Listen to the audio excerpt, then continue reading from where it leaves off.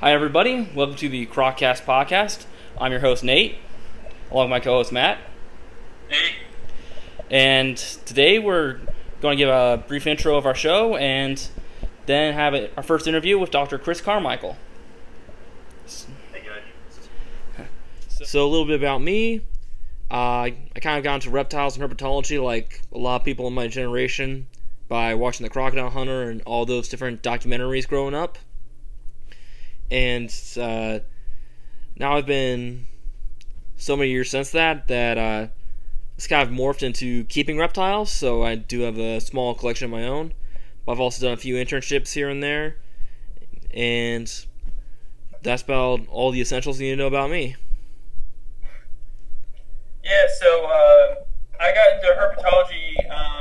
Well, as a kid, I always watched like Crocodile Hunter and different documentaries and stuff, and I always loved animals and science and biology. That always interested me. And it wasn't until about middle school that I met a friend who was big into reptiles as well, and that's what led me to kind of exclude all other animals and really go with reptiles. That kind of like friendship really like stirred my passion for it and everything. So I also have a particular interest in research as well. So that's my main focus is like research oriented herpetology, and that's how I got started. It's just a passion I've had since I was a little kid, and it's just grown to something bigger now. So always going out catching reptiles and stuff and keeping them for a few weeks was always fun. So. Yeah. What about you, Dr. Carmichael? Well, my twin brother Rob and I, we like you guys, we grew up loving animals, and I think every kid at some point wants a pet that they can hold and those kind of things. So my parents got us the traditional hamster, gerbil, those kind of things, but quickly we started expressing some extreme allergies to the rodent group. So we ended up. Our allergist kind of recommended doing some fish, so we got some fish. Fish were cool for about a day, and then we then kind of went to some aquatic turtles that ate the fish, and I thought that was a lot more cool. So from there, the turtles went to tortoises, and tortoises went to lizards, and lizards went to snakes eventually. It's one of those things I think our allergists had told our parents that this would just be a fleeting little short-term interest, and we'd move on, but that never happened. And I think by the time we were in middle school, my brother and I, our bedroom was literally lined with just dozens and dozens of different types of reptiles. Our dad would take us to the zoo, and mom would take us to the zoo almost every quite often, and typically it usually meant dropping us off at the reptile house and picking us up later on there. So we just kind of gravitated to the scaly brethren, and from there it just stuck, and loved it all the way through, and was fortunate to later on the very curator Ray Pauley at Brookfield Zoo that he was like the rock star to me, but later on in life I was able to work with him after grad school as a zookeeper in the reptile house for a little bit, and loved it, and that just kind of kept on fueling my interest in herpetology. Later on, I went into looking at more of the research side of things, and was fortunate to be able to work with the Tuatara in New Zealand as part of my master's degree, and then part of my PhD degree was mainly looking at some different Indonesian pythons. So that's the I guess the short version of how I got into it. So. Yeah, I actually, that's funny. I think the pet route actually played a little role in me as well, because my family was always into cats, and I hate cats. And cats are kind of seen as more of like a feminine pet anyway, so I was like, I want my own pet, and I guess, the antithesis to that would then be reptiles. And so, but my mom hated reptiles, so I would just go out and catch them, and then keep them in tanks out in my garage or in my room and stuff, and she'd find out a few weeks later, so I'd let them go, then I'd go catch another one, and that helped feed my love for reptiles too. Yeah, my mom also had a really strict no reptile rule in the house until finally I got my first snake probably about 3 years ago now, and I just had snake fever, so reptile fever ever since. Just been adding more and more stuff. Yeah, so you mentioned that you did master's work with Tuatara and then PhD work. What are you currently working on right now? Focusing on some different research, mainly with actually venoms and Gila monsters, and so that's something that we've been looking at over the last few years in conjunction with Dr. Steve Feigard in our Institute for Cancer Research at Bob Jones University. So a lot of that, still doing some snake work as well, but right now the big part of it is kind of getting a better handle on exactly the properties of the venom in both Gila monsters and Mexican beaded lizards, and just adding to the data the data set that's out there. Trying to find it's a tricky thing trying to find out what in venom is targeting what on the cells, and how are they, how is it causing a change in behavior of the cell and physiological machinery inside the cell, what's it doing to that. So a lot of work to be done with that, but that's kind of where we've kind of shifted. I love Gila monsters and beaded lizards on top of it. They're just phenomenal reptiles to work with. So I think it's the best of both worlds with that. So we get the, we basically extract the venom, and then we test the venom and try to purify some of the proteins and peptides from the venom to see how that is targeting certain types of, at this point, certain types of small cell carcinomas and lung cancer tissue. So what, and this is kind of more of a little bit more of a contentious, or a point for debate, I guess, in the reptile hobby and whatnot. But there's the prevalent thought that like Mexican beaded lizards and Gila monsters are the only venomous lizards out there. But there's a lot of other people that are adamant that there are more. I know Brian Fry believes there are more. What are your thoughts on the topic? Oh, there's without a doubt. There's we've got other venomous lizards. Brian Fry, Dr. Fry has certainly shown that pretty much without really any doubt. There's a group of the taxonomy of lizards right now is kind of a little kind of going through a change right now because of the fact we have some venomous species, including the Komodo dragon now, and there's no doubt that Komodo dragon is a venomous lizard. I mean, they have spongy tissue in the mandibular gland, the modified salivary glands that are producing toxins, and it's been very a lot of herpetologists that know Komodo dragons well. The old story is that they bite the prey go off, die from a bacterial infection, and bacterial infections can be pretty wicked, but they don't work that fast, and there's no doubt that a lot of the signatures of the prey death seem to be more in line with some sort of toxin. So that I think is really kind of launched into a bunch of work by Dr. Fry to really kind of nail down the type of toxins that are in the saliva. Is this a venom? And at this point, it appears that there's been some isolated messenger RNA transcripts in that venom, at least in that saliva of Komodo dragons, that seem to encode various types of bioactive peptides and proteins that target a whole bunch of different things, from anti-platelet function to other types of things that cause the quick demise of the prey that they just bit. So, would you say it's more of like a taxonomic issue right now, more than just like, because you don't really see like a lot of like official news out there of like, okay, this is we're classifying these as venomous, and so on and so forth. Would you say it's just a taxonomic issue right now? Yeah. So right now, I think that one of the ideas is that we kind of take the venomous lizards. Let's say, for example, beaded lizards, Gila monsters, maybe Komodo dragons. There's probably other monitor lizards that no doubt also produce a venom. But basically put them within more, at this point, instead of a taxonomic group per se.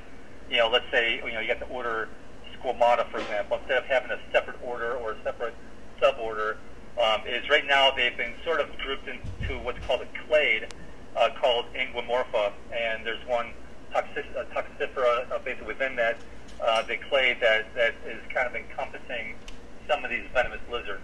So there's not a taxonomic resolution at this point, although I think Dr. Fry will probably be, if anybody pulls it off as far as trying to put this picture together, Dr. Fry will definitely do that if he's not already done that. And I think as additional publications come out, I think it'll be more resolved. But at this point, that's kind of, last I knew, that's kind of where things are at. But taxonomy, tell you what, taxonomy is probably the hardest thing to stay current on because it changes daily. So, but that's kind of where things are at.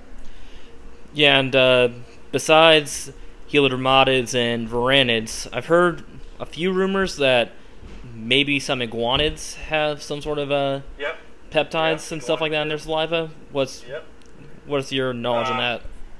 Yeah, I mean, the bottom line is that it's likely that many lizards contain toxins. Okay, and these toxins, the interesting thing is that when you start looking at, what's the composition of these of salivary secretions, sort of thing. And so if you start looking at, venom per se, venom is just a form of a toxin, really produced by an animal for the purpose of typically causing harm to another, and that is injected. Now, it could be for the purpose of subduing prey. But for a lot of lizards, even like say for example, the Gila monster. The Gila monsters eat typically baby animals and eggs and things that they're not using the venom per se for necessarily killing the organism that they're consuming. Even small baby rabbits that they do take out of burrows, are not going to inflict any kind of major harm, and they can be killed pretty quickly by hemorrhaging some other things. But the bottom line is that there's a lot of unknowns as to what is the exact function of venom in a lot of lizards. It could just be for a defense mechanism. It could be maybe as a precursor for chemical digestion, and that there's a secondary benefit of maybe predator deterrence, sort of thing. So, but if you kind of look at venom as a form of that is a form of toxin produced by the animal, that sort of begs the question: then what exactly is a toxin? Well, if iguanas are believed to have a venom, a toxin per se, that a toxin really is any. It can be almost any kind of protein, or even a small protein like a peptide that by some sort of chemical reaction causes some sort of molecular change in the cells that it bites. So it doesn't necessarily have to be venom. Again, we have medically important venoms. We have those that are not. Those that are medically important are those that cause issues to humans, sort of thing. So there's no doubt iguanids. There's iguanas that seem to be at least showing some properties in their saliva that have at least a venomous quality. I think most herpetologists would be a little reluctant to call out a green iguana as being a venomous lizard, sort of thing. But there's no doubt there's proteins and peptides and other types of molecules, even like glycoproteins and other types of molecules that are also found in venoms by what we would consider to be truly venomous species. So how would you say that, combining that with, the taxonomic question, with garter snakes, I've heard that they're venomous, but not at all in any way that affects humans. It mainly affects the prey they catch. How does that, go into, the taxonomic portion of it? The taxonomic portion?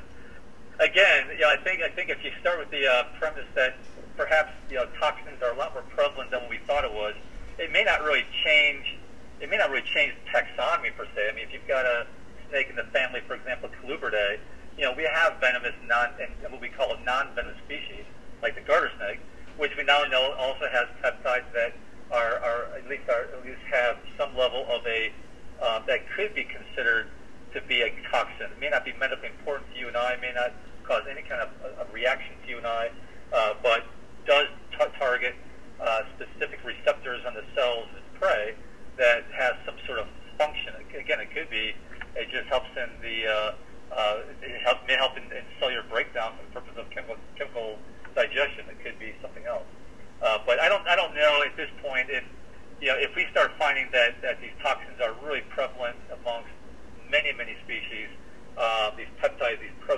finding these toxins or making these toxins.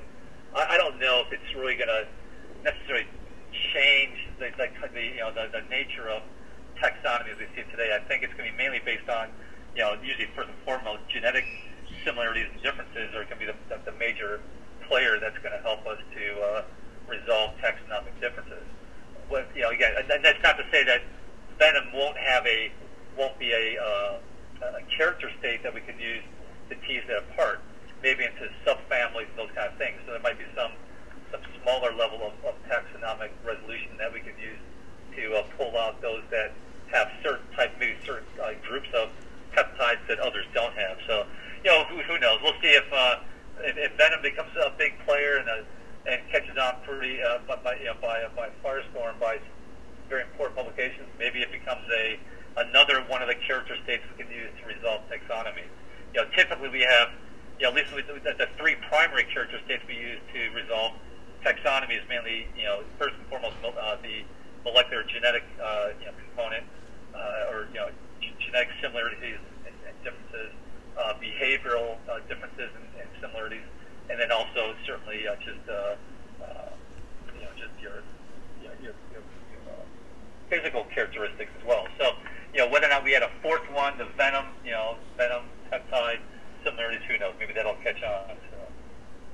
Yeah, I guess right now my job is I work as a research biologist studying mosquitoes, and I guess a good analogy with that would be like there are some mosquitoes that can transmit diseases, whereas there are others that don't for various reasons. Either they don't, get blood meals from humans or whatever. So, but taxonomically, it doesn't have a huge effect taxonomically on them, but it can play a role. I guess that'd be a good analogy for that. Yeah, and again, it might be that maybe we don't get to the point where we have a separate taxonomic grouping of venomous, reptiles within a certain, family, subfamily, and it may be just more of more just looking at clade analysis that we're going to call this group a clade, which doesn't have a taxonomic term, but still has taxonomic significance as far as the origin of some of these character states that we see, such as venoms. Cool. Do you want to talk about your specific research with the tuataras in New Zealand, and because that's actually pretty cool. I'd like to hear about some of that if you could get. Yeah. So what we were looking at, it was a very kind of multi-task sort of research. I was working with Dr. Jim Gillingham. He's an emeritus professor at Central Michigan University. And I was fortunate to come in under his National Geographic grant. And anyways, my main role was to look at the feeding ecology of the tuatara. Initially, it was going to be looking at the variation in feeding, the variation in the feeding ecology between two quite different types of habitat we found on Stevens Island. One is a grassy area, one's a forested area. We find tuatara in both, but we found that the tuatara in the forested areas were just more robust, seemed to be more healthy, just chunkier, as compared to the tuatara in the open paddock area. So, the obvious question is, well, what's going on? Why is that the case?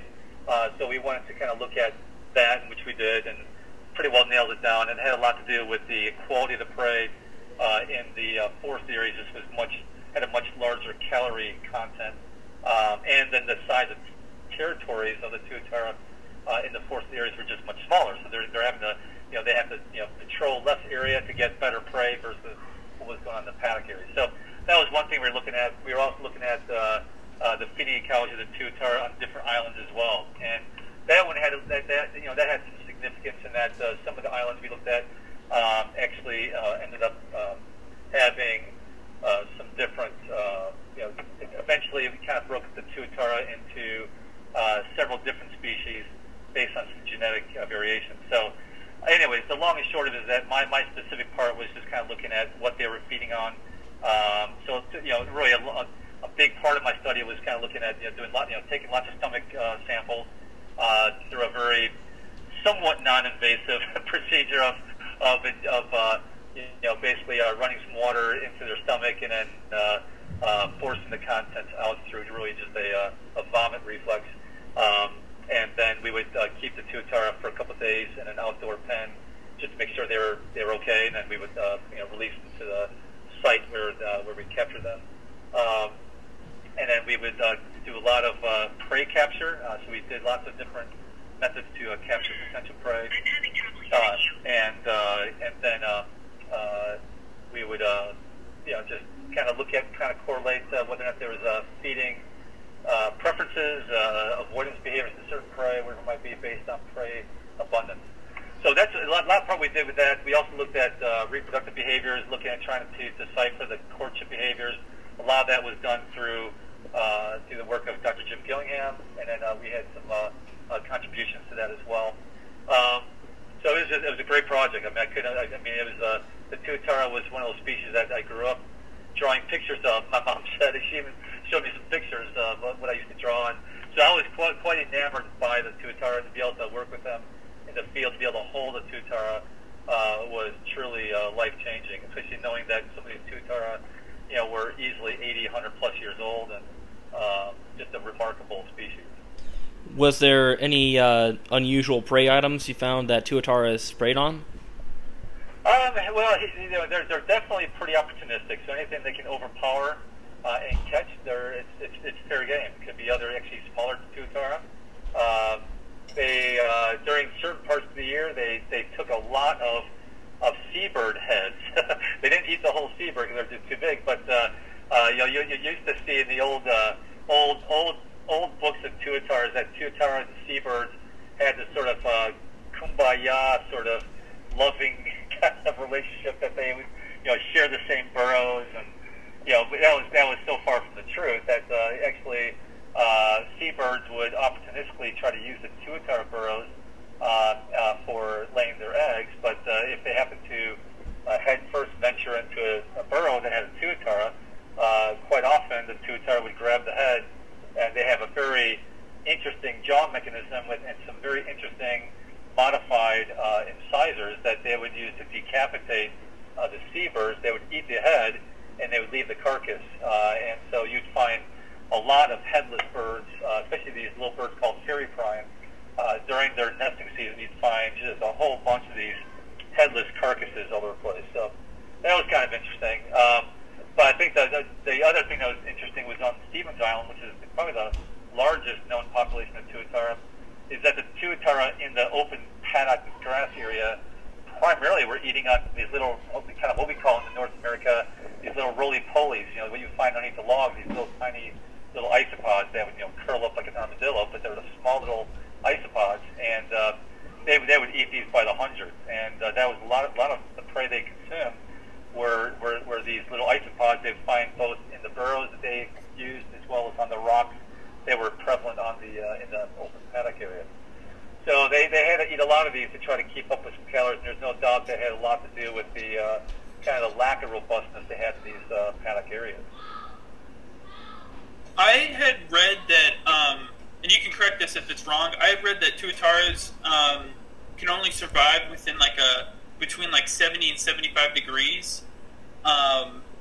That's their just homeostatic temperature range. Is that a result of being pushed onto the islands of New Zealand, or on or back when they were actually on the mainland of New Zealand, or is that there's no doubt. Well, here's the thing. They're actually, you can actually find them active in the low 50s. I mean, we were on a couple islands when it was in the 50s, and they were still lumbering around like it was nothing. So I think that range is a little narrow than what you actually see in the field. I would say the majority of the time that they're active will be kind of in that low 70s, maybe upper 60s, low 70s. You'll find them pretty active in that range. They're not real hip about anything higher than that. I mean, certainly you'll get sunspots that develop that will definitely heat up much warmer than that. But they really seem to kind of prefer the cooler environment, and therefore they do spend a lot of time underneath in burrows. But they will come out, during the daytime. In the forested area, you'll find them out and about all over the place, up in low-growing shrubs. You'll find them on the forest floor. In the paddock area, you don't find them out and about very often during the daytime. A lot of it has to do with a a predator called the Australasian Harrier. It's a hawk-like animal, and these hawks will patrol these islands for prey, including tuatara. And so the tuatara, without that protective cover of the canopy in the paddock area, these grass areas, they don't come out and spawn very often during the daytime. Nighttime they do, but anyways, so activity differences were quite different. But really, temperature goes, as far as temperature goes, you'll find them active at much lower temperatures than that. It was not uncommon on a very cold day when we had jackets on and ski hats and gloves, and they seem to be perfectly content being out there doing their thing. They're definitely cold tolerant, and their metabolism is extremely low. Their digestive, the rate of digestion is really takes them a long time to digest something, and so they are very, very cold tolerant, and they do perfectly fine with that. Another thing, so I thought I heard you say that you had or that they were teased out into a couple different species. I know I'd read that like at one point they were split into two different species and then put them back into one, or so I was just curious, just to kind of go into more. Yeah, so you get into the never-changing world of systematic taxonomy, and it's just I kind of leave it to those guys to keep us informed as to the latest and greatest. It used to be a monotypic species, a single species called Spinodon punctatus. That's the way it always was. And when I was out there doing my work, that's the way it was. But right about the midway through my work, there was a pretty good justification to tease out a second species called Spinodon guntheri, named after Albert Gunther, who was a herpetologist that was the first one to really identify these as a very unique reptile. So for many years, it kind of kept at that. And it's gone back and forth to maintaining those two species. There's been some different mitochondrial DNA work that definitely showed more than 5% sequence divergence between the two, which at that point gives you enough justification to break them up into two different species. Some have basically brought them back into a single species, Spinodon punctatus, under the original classification. So both of them have been published. So which one you want to accept is up to you. I mean, from an evolutionary species concept, you could probably make a pretty good justification that every single island population is probably to some extent a different species, at least underneath the evolutionary species concept, because they're all certainly taking on unique trajectories in that direction. They're not swimming from island to island, and so the idea that we have just a single species that occur between on the islands of Cook, at least Stevens Island, which is in the Cook Strait, right between the North and the South Island of New Zealand, up to the northern part of the North Island, and yes, these are all one single species. It's kind of, I guess you kind of have to look at the type of flexion pressures and a lot of different things. But from a straight genetic perspective, it appears to be justification that you can still qualify at least a group into two different species. But again, it has been debated and still will be debated. Always will be debated because biologists are biologists, and that's the way biologists work. We like to debate things, and we like to be kind of one up each other sometimes. But in the end, we all work together. Hopefully, they can try to resolve that. But systematic taxonomy is it's a constantly changing landscape, and so that's kind of where it's at. Yeah, I think the old saying is the only thing taxonomists can agree on is that the other one's wrong. Yeah, sometimes that might be the case. That's really interesting, though, that they don't population on one island won't ever mate with a population on the other island. But I mean, not without. I mean, again, I guess the answer to the question becomes, how do they get to the island they're on? Yeah. I guess you have to start looking at, in fact, I had this species is Lysis macloti, and Lysis macloti has been always known as, it's always been broken up into three different subspecies. And we'll relate this to tuatara here in a second, but with the patterns by which the tuatara get these islands. But in Indonesia, these pythons occur on at least 5 different islands, probably more, but at least 5 different known islands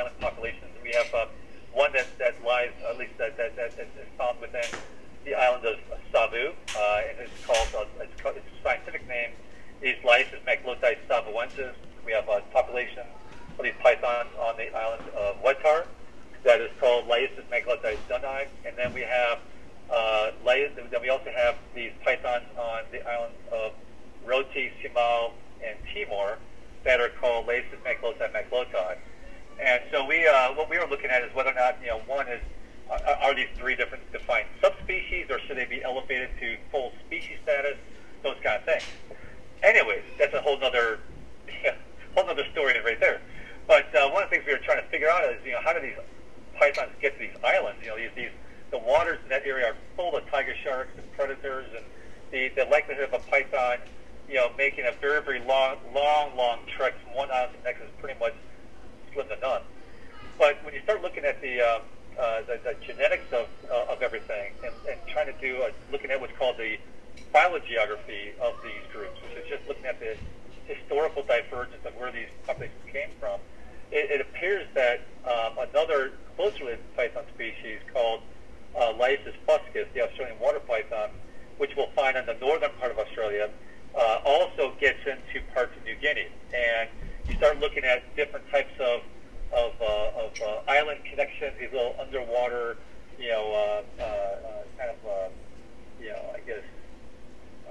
corridors, if you will, that used to be above sea level that are now below sea level, probably provide a ways for at least the Australian water python, Laius fuscus, to get to New Guinea.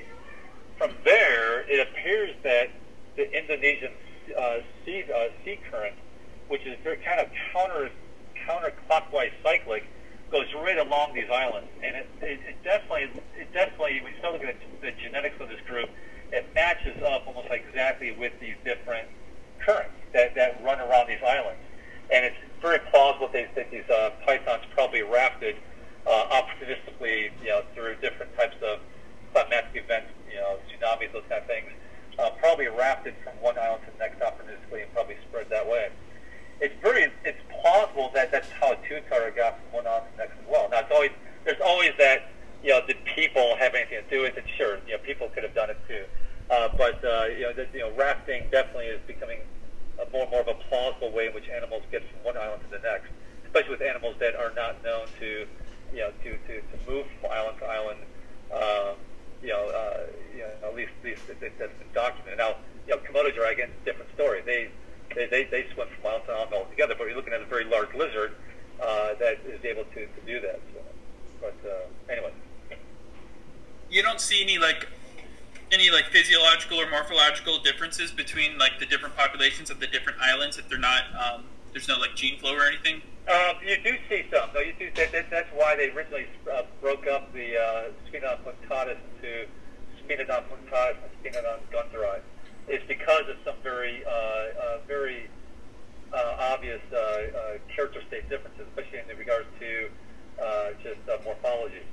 The morphology led to then some genetic tests that showed enough divergence that it led early biologists to kind of reclassify this single species of tuatara into two different species. So yes, you do. That's why I think with enough information, and I think again, depending upon which species construct you want to use, you could probably make a pretty good justification that there's probably more than one species, probably more than two species of tuatara.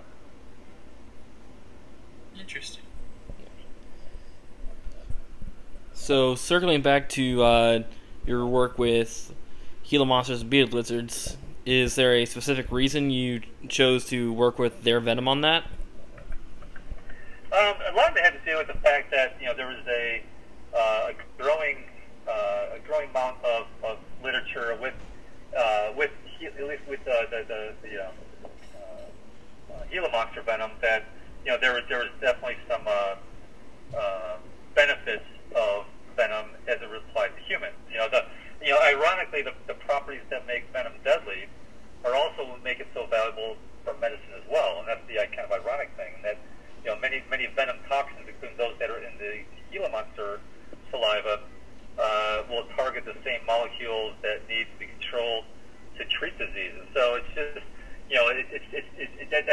it's really the interest of kind of looking at what other things can we do with the venom as it relates to the medical world. We have an Institute for Cancer Research at Bob Jones, and I think that this sort of this kind of multi-dimensional study between us working with the Gila monsters in the Serpentarium, and then the cancer lab kind of looking at some different projects was kind of a nice little arrangement that we could work together and kind of adding to the data set that's out there with Gila monster venom as it relates to medicine. And so, a lot of there's been lots of new treatments as a result of finding out what are some of these peptides and proteins in Gila monster venom, things that could help, treat things such as different autoimmune diseases, certainly cancer, certainly, diabetes control, type 2 diabetes has largely been controlled by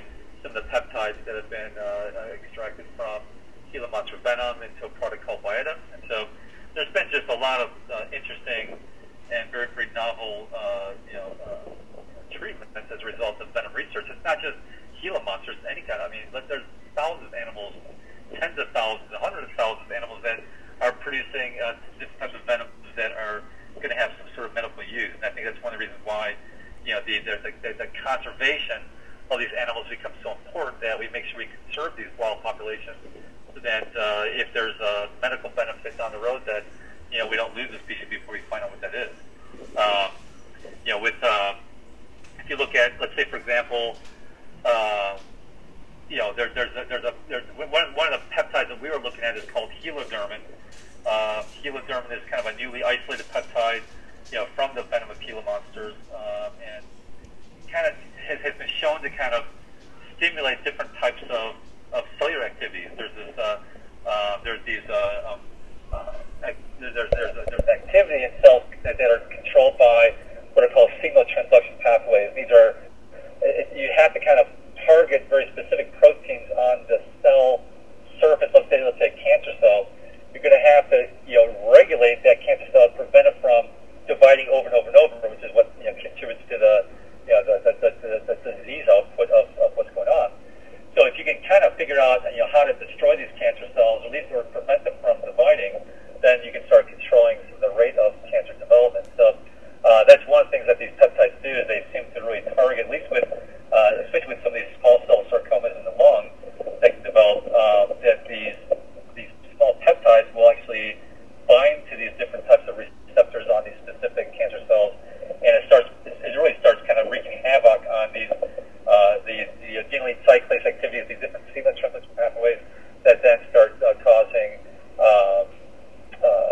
kind of uncontrolled, what we call apoptosis. Apoptosis is I guess another word you could say is cell suicide, but it's not just like a random cell suicide. All cells have a programmed point where they're going to die, and so we want those cells to die so they don't become these renegade cells, become cancer cells. And so all cells have this very programmed rate of death called apoptosis. Well, with cancer cells, they're not really regulated. So if you can figure out how to work outside that program that would normally cause them to die, if you can get in there and cause them to die outside that control, then you've kind of fallen into something that can help at least get rid of the cancer. So those are some of the things that we're trying to figure out, and what we're kind of working on, at least in the Institute for Cancer Research here. And follow-up question to that is, are there any other venom research projects you're planning on pursuing in the future? Yeah, I think one would be essentially the looking at, one that I'm really interested in is looking at copperheads. And so copperheads produce some interesting peptides. One is contortrostan. It's a type of peptide. Peptides are just small little proteins, but we find this in actually the Contortrix, the species that makes up the copperhead. But what it does, it's a very interesting peptide in that, again, it really goes after cells specifically, and what it does is it binds to some types of targeted cancer cells. It'll bind to these things called integrins, and integrins are these structures, these molecules found on the cell membrane that help cells to be able to move from one point to another. In other words, like you've probably heard the word metastasis, where if a cancer metastasizes, it spreads to other parts of the body. Well, a lot of times these cancer cells are able to do that because of these integrins.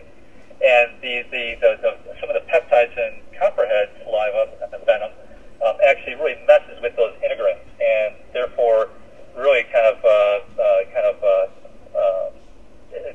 how it binds to it, will help to limit the amount of metastasis that can happen as a result of that. So, anyways, all that to say, there's some other things that are of interest with copperhead venom that I would love to kind of get into.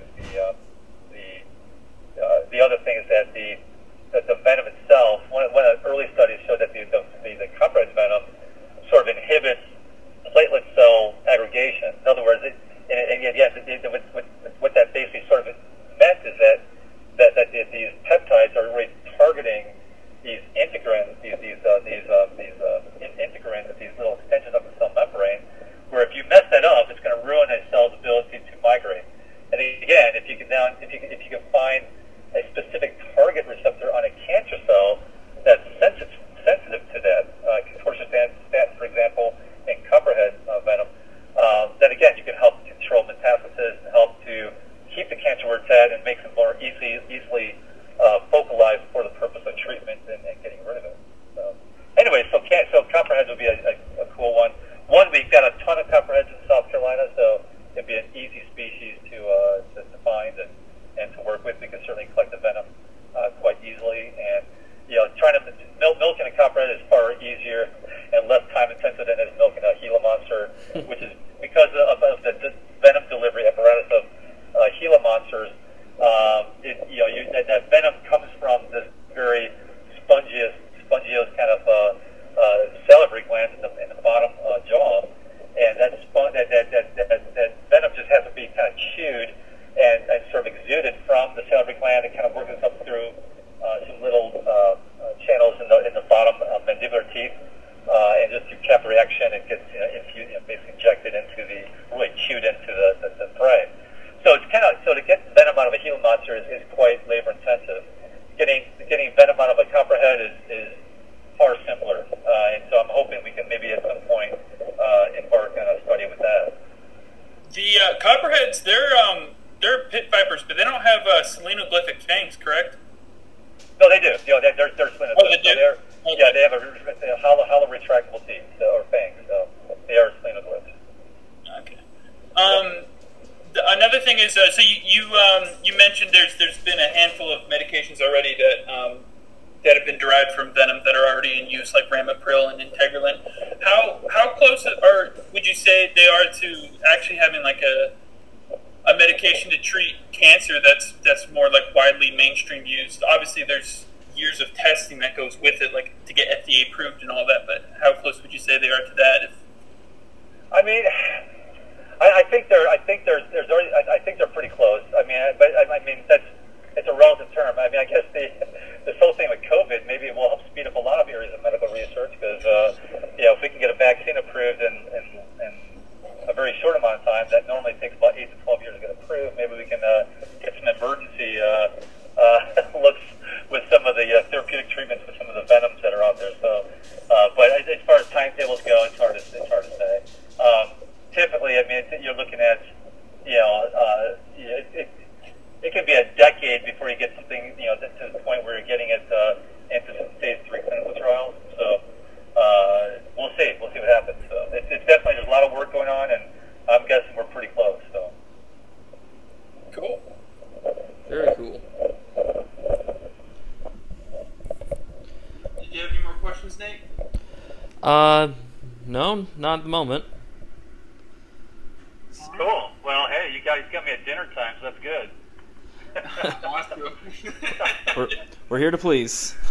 No, it's nice chatting with you guys, and all the best with the podcast, and look forward to seeing at least listening to your upcoming speakers. I hear you got some really good ones lined up, and should be real exciting. All right, thank you. Yeah, we really appreciate you coming on and talking with us. It was actually really interesting.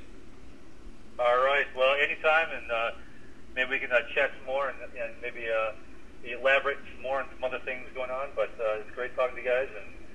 And for those that don't know, both these guys were my past students and worked with us in our serpentarium and did a great job. So. You can't see it, but I'm blushing. All right, thank you.